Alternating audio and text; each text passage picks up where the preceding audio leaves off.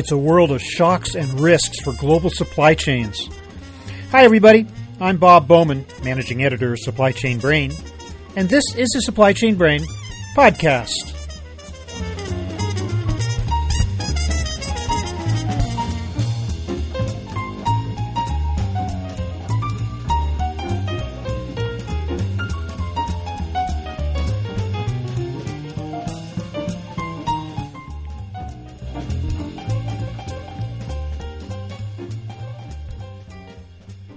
Risk has always been with us, but it's especially high at the moment.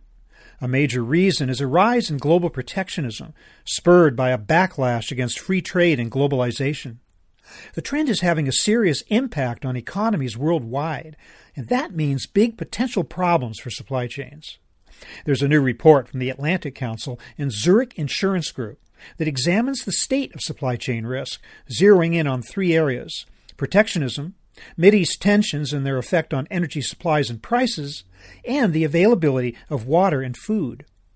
Today I'm speaking with Nick Wildgoose, Global Supply Chain Product Leader with Zurich, who will explain the findings of the study and tell us what global companies should be doing to protect themselves against these critical sources of risk. We'll also hear of another Zurich report on business resilience, which contains some disturbing findings about the high probability of disruptions in global supply chains. So here is my conversation with Nick Wildgoose.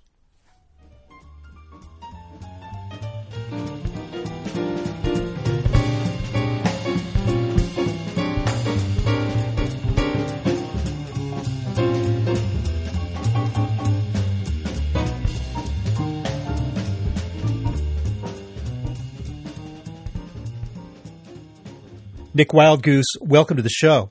Hi, Bob. Yes. Nice to be on the show. Thank you very much. I want to talk about this new report from Zurich and the Atlantic Council. Could you describe to me what that report is all about, how it was conducted, what type of companies or people that it surveyed? The report outcome is looking at three significant scenarios for the world, and unfortunately very real scenarios that companies face today. And they are around protectionism, and the worries around protectionism coming from a number of geographies around the world and the implications that might have for economic growth and the risks around that. The energy crisis potential scenario. As we know, unfortunately, there's a significant amount of conflict in the Middle East, which is a major energy producer, somewhat less than it used to be, but still a major energy producer. And then I think something that's forgotten to a certain extent, unfortunately, is around the water and hence food scarcity issue, which unfortunately, whether we put that down to climate change or whatever is causing it, is certainly droughts, which, by the way, have an interconnected risk then into geopolitical concerns, because water shortages in certain geographies around the world are in turn driving political issues, which then cause the geopolitical tension. I want to touch on those one by one. But first of all, I just want to know, what was your source of information for this report? Who did you talk to, or where did you draw the data from? The work was led for us by the Atlantic Council and the security there, and also Frederick S. Pardee Centre for International Futures, working alongside Zurich individuals. And we were capturing, using an open source quantitative tool. There were three major areas of analysis that were used by them, which is some historical data analysis, where they took on 3,500 series of some base case analysis and some alternative scenario development. So we're integrating all of this across quite a mouthful here, as you can tell, 186 countries and 12 core systems. So a substantial amount of analysis and effort has gone into this work. Has then been sense-checked, if you like, to see whether the results feeding into those major scenarios work. Okay, so let's take these points one by one, starting with the rise of protectionism. Do you in fact see, or does the report reveal, a widespread backlash against free trade? And what form is that taking? We certainly see some pushback, and you're seeing that in terms of societal disturbance in certain economies around the world. There's no secret that a number of elections back in 2016 produced interesting results. Let's put it those terms, in terms of Brexit, which one could argue partly reflects, depending on your view, a protectionist view or certainly a concern. Well, obviously it's very early days for Brexit, but there is a kind of group in society that feel that globalization is missing them out. There's equally a strong group that think globalism actually has been a great success for the world and is actually generating profitability. And in our model, the globalism, as we call it, resurgent, appears to produce a much more positive picture, both for the economy as a whole, but also for groups as we class them in what we call a middle class. That's where they're earning $10 plus a day, or even for that particular group that benefits. And also you've got to look at the extreme poverty group, and are they going to benefit? So overall it's a benefit, but it's a political challenge, much an economic challenge, to see how that increased wealth is shared around the various socioeconomic groups.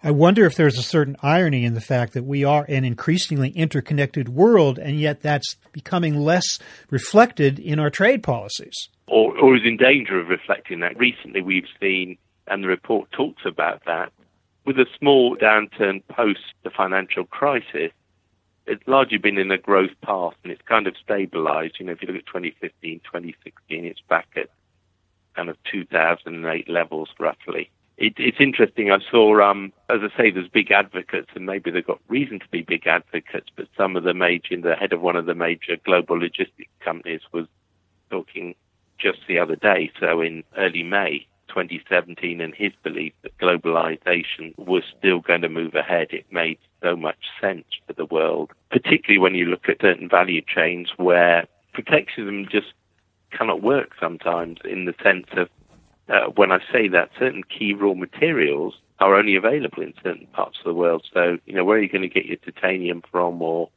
some of these certain rare earth metals, for example, are only available pretty much out of China. And some of those, for example, are required in mobile phone production.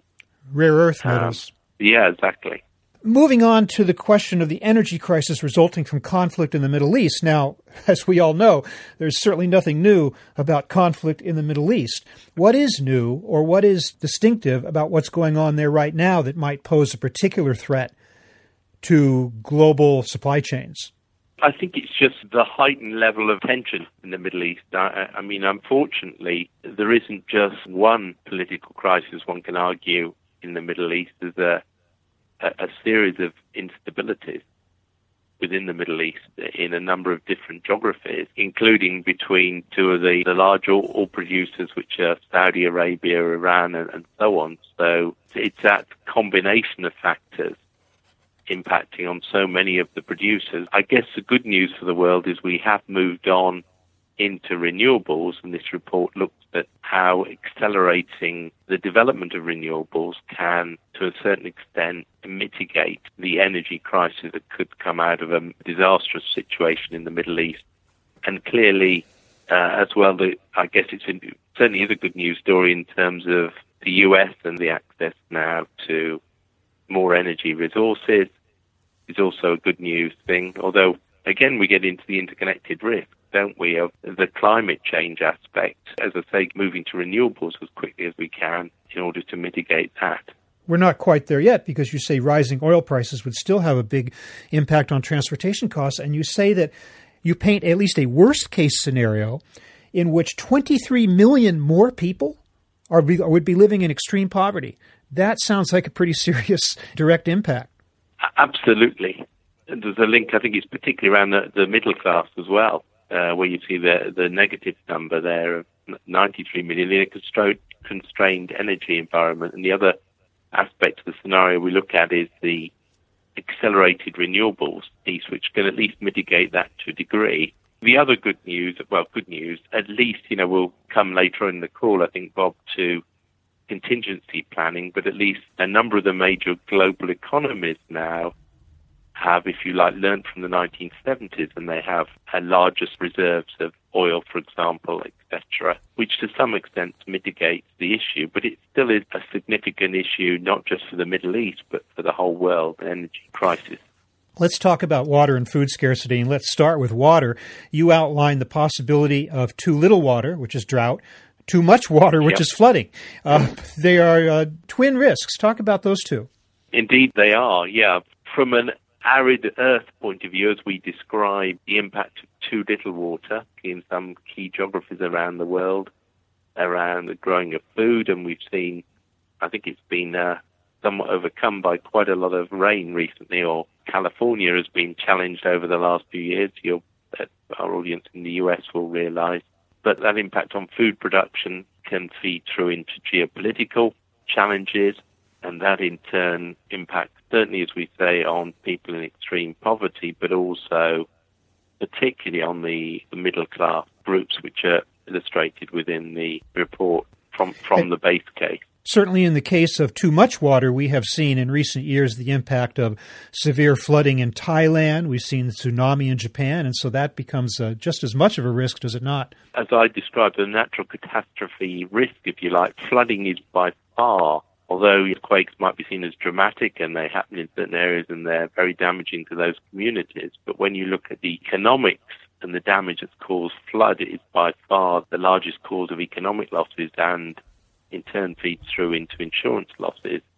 And you're right, it brings out perfectly, for example, the Thailand floods, the interconnectedness of risk, for example, in a manufacturing environment whereby many companies experience for a while a 40% reduction in hard disk manufacturing as a result of the flood, because you often get industrial clusters, and that 40% reduction in production of hard disk impacted throughout, for example, the PC marketplace at the time, but impacted on suppliers of microchips, because without hard disk you can produce the PC or the laptop or other device.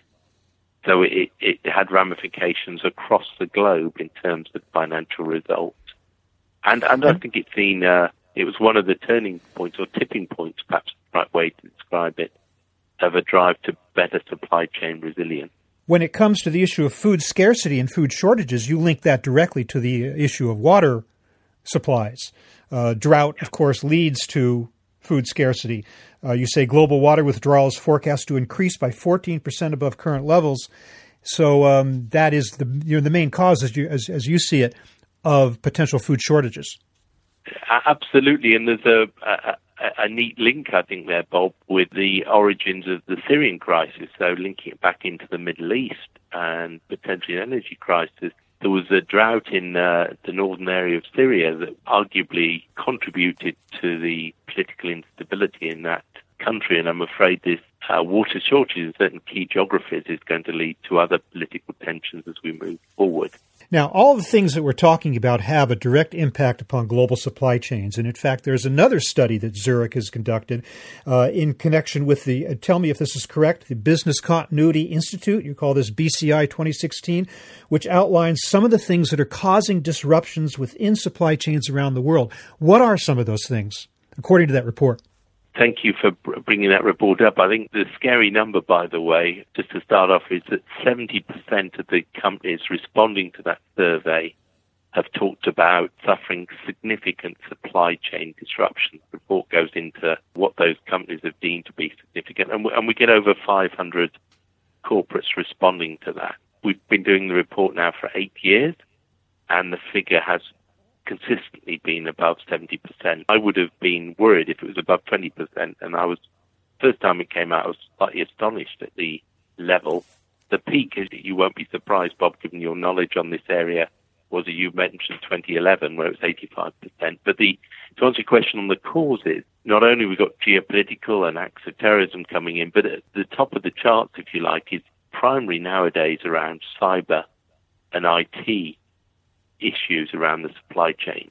As you can appreciate, without the flow of information that goes alongside the goods or the services going across the global supply chain, then you don't have a working supply chain. In a massive warehouse today, without the IT system, there's no way you can pick the goods, for example. There's no human actually knows where they are. It's technology, it's skills, and transport network disruption is number 4 on the chart. That gives you an idea of the causes disruptions. I think the other interesting aspect, those responsible for improving resilience within their organizations, is that it isn't always the direct supplier, which is typically where their resilience efforts are focused, but it can be the next tier down, the tier 2s and 3s in this interconnected world that actually cause the issue that mean you can't supply for your customer on time.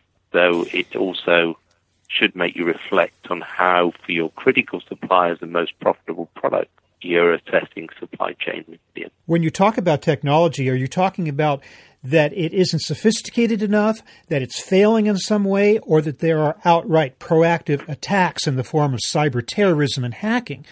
What is the cause for technological glitches? It's a combination. We actually break it down. So one of the causes is an increasing number of cyber attacks, as we define it. So they've come up the chart, I'm afraid, over the last 8 years, from like cause number 20 or something fairly low down to be number 3. I'm sure that, by the way, there's some crossover with IT, but then the other aspect is just IT outages of some sort. So to illustrate that with a real example that I've seen of a problem caused, this was an ERP system implementation, which went wrong at a key supplier. I won't name the software provider concerned, but that unfortunately caused the downtime in this critical supplier's production for around about 3 to 4 months, and they were making goods for for Christmas season. This was around actually toy manufacturer. So the results of the company concerned were down by 50% on what the analysts expected. So that was failure around implementation and challenges there. So it's coming from both directions.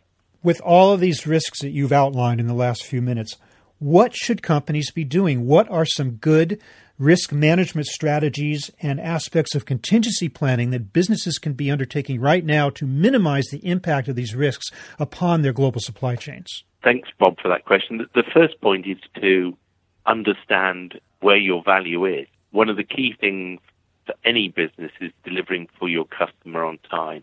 Companies often say to me, well, where do we start, Nick? We've got thousands of suppliers. I say, well, the simple place to start is what is your most profitable product or service, and which suppliers do you depend upon for that service or provision of the product? And that makes it a more manageable task for a start. It's a journey of improvement, your most profitable product or service. Then understand the suppliers that sit behind that. Where are they located in the world? And what supplies do they depend upon, as far as you can understand it? So going back to our earlier part of the conversation, rare earth metals required in many mobile phones. It's good to know that quite a number of those come from China. How you're securing the sources, or how your suppliers securing the sources in their particular part of the manufacturing process. And having mapped out at least your critical tier 1 suppliers, preferably start to look at your tier 2 suppliers, certainly. But even just getting a critical tier 1 suppliers mapped out, I was privileged enough to talk to some of our key customers around 2011. And for those who've been proactive and understood where their critical suppliers were in Japan, for example, their ability to answer the question that many companies got at that time around the tsunami, over that unfortunate weekend where they were asked, are we impacted? The CEO or the CFO would ring up their supply chain director. They could answer the question on the Monday morning because they knew where their Japanese suppliers were, what products they supplied, and they were in contact with them over the weekend. Whereas people who weren't so proactive, they were still struggling early in the following week to answer the question, trying to work out exactly which suppliers were impacted, where they were.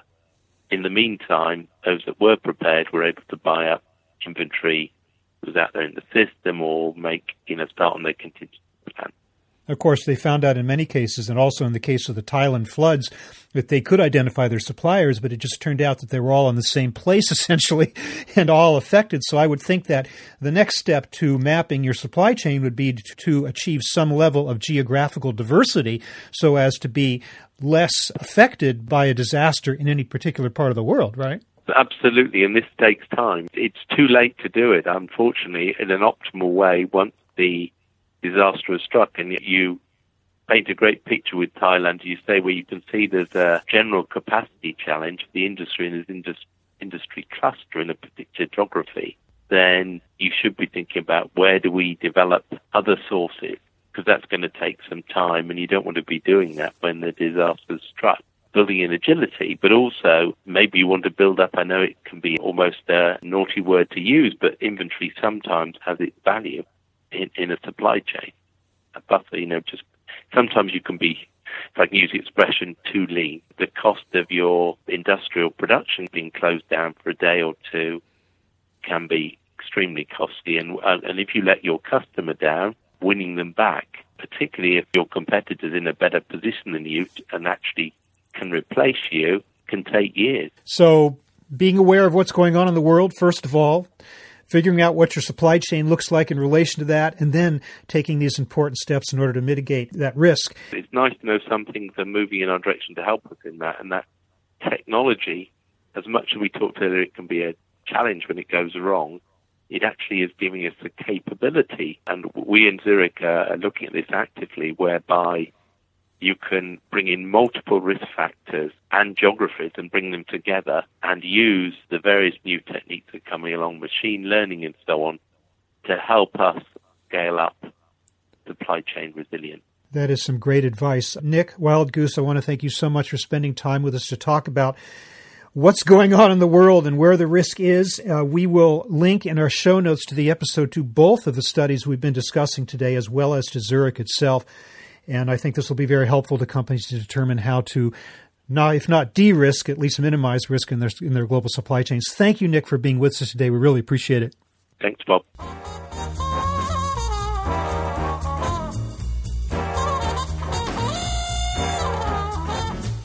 That was my conversation with Nick Wildgoose of Zurich Insurance Group, talking about the biggest risk to global supply chains.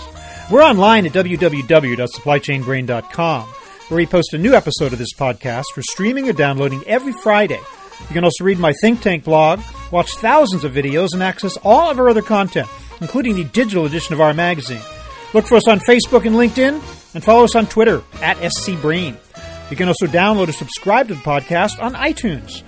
Got any comments or suggestions on this or any episode? Email me at rbowman@supplychainbrain.com. See you next time.